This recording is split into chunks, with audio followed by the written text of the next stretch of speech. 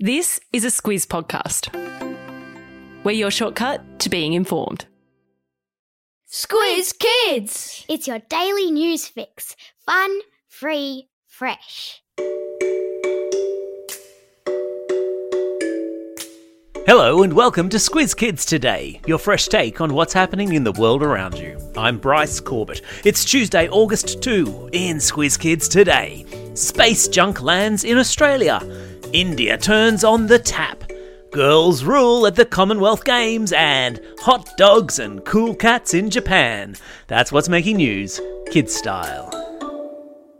The Lowdown.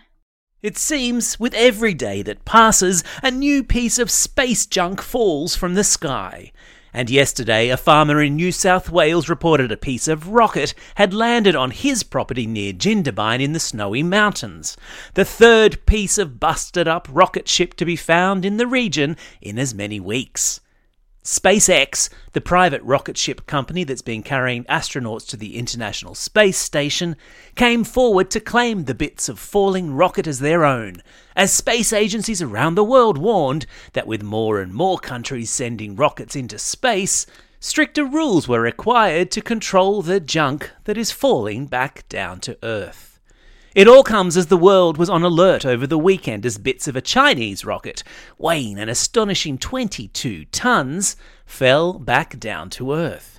That space junk landed mostly in the ocean to the east of the Philippines and thankfully far from any cities or towns.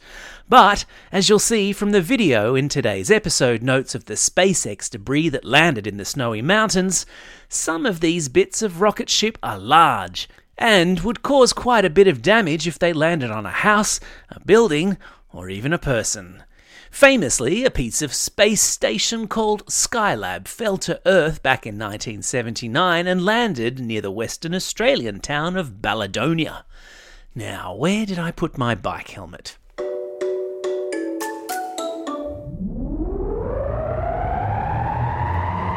Spin the globe.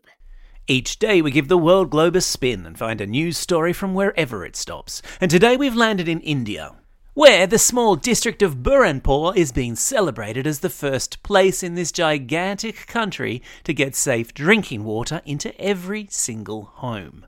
Now, that might sound like a surprising achievement to us, because most people in Australia take clean tap water for granted.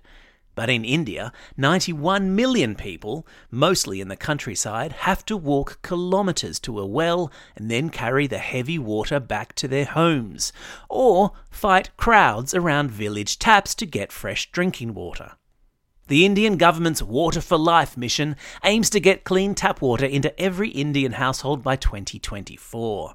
Since the mission was launched in 2019, almost 1 million women have been trained to help run the system, and 94 million households have been connected. 94 million down, only 91 million to go. Imagine that.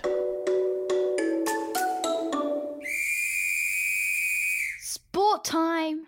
Who runs the world? Girls. Who wins medals at the Commonwealth Games? Girls. Well, lots of boys too, but during an extraordinary day 3 of competition at the Com Games in Birmingham yesterday, the Aussie gold rush continued thanks to the sterling efforts of a queen of the pool, Emma McKeon, and our women's rugby sevens team and our women's T20 cricket team. Winning an 11th Commonwealth Games gold medal in the 50-metre freestyle event yesterday, McKeon became our most successful Com Games athlete ever. And she could very well add to that haul again this morning when she swims in the 100-metre freestyle final and the mixed 4x100 medley relay final. What a legend. Meanwhile, the Aussie Women's Sevens rugby team put in a cracking performance in the final against Fiji to win 22-12 and claim the gold medal. While across town at Edgbaston, the Aussie Women's T20 cricket team demolished Barbados and they now move to the semi-finals. Go girls! Animal Kingdom. What do you get when you combine the Japanese people's famous love for their pets, all-round cleverness when it comes to electronics and technology, and the summer heatwave that's currently sweeping the nation? You get wearable fans for cats and dogs, that's what. In a masterstroke of pet cooling design and innovation, a clothing company in Japan has come up with a mesh vest you can pop onto your pooch or moggy, complete with a built-in battery-operated fan, guaranteed to make sure you don't have a hot dog or clammy cat this summer. I've stuck a link to photos of the contraption in today's episode notes, because frankly, it has to be seen to be believed. One dog owner told the news agency Reuters that the fan was preferable to her other doggy cooling method, which is to strap packets of dry ice to her pooch. I'm sure the dog prefers the fan too. Time for the quiz. This is the part of the podcast where you get to test how well you've been listening. Question number 1. What do millions of people in India have to walk to a well to collect for their home each day? Yeah, that's right, it's drinking water. Question number 2. In which country are pets being cooled down with wearable fans? Yeah, that's right, it's Japan. Question number 3. What's the name of the Aussie swimmer who's now won more Commonwealth Games gold medals than any other Aussie athlete? Yeah, you got it, it's Emma McKeon.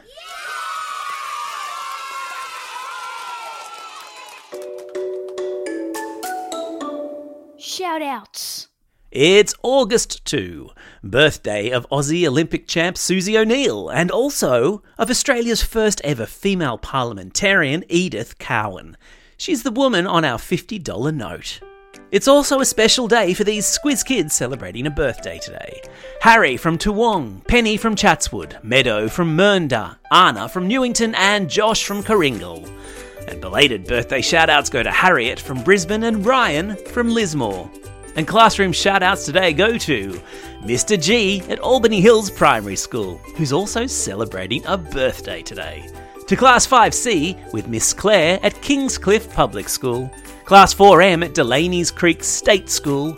Grade 2 Red and White with Mrs. Knight and Miss Edelston at Holy Family Primary School in Gowrie. And finally, to Class 5-6H and Miss Hawkins at Sutton Public School. Don't forget, if you've got a birthday coming up and you want a shout-out, or if you're after a classroom shout-out, drop us a line at squizkids@thesquiz.com.au. Well, that's all we have time for. Thanks for listening to Squiz Kids today. We'll be back again tomorrow. In the meantime, get out there and have a most excellent day. Over and out.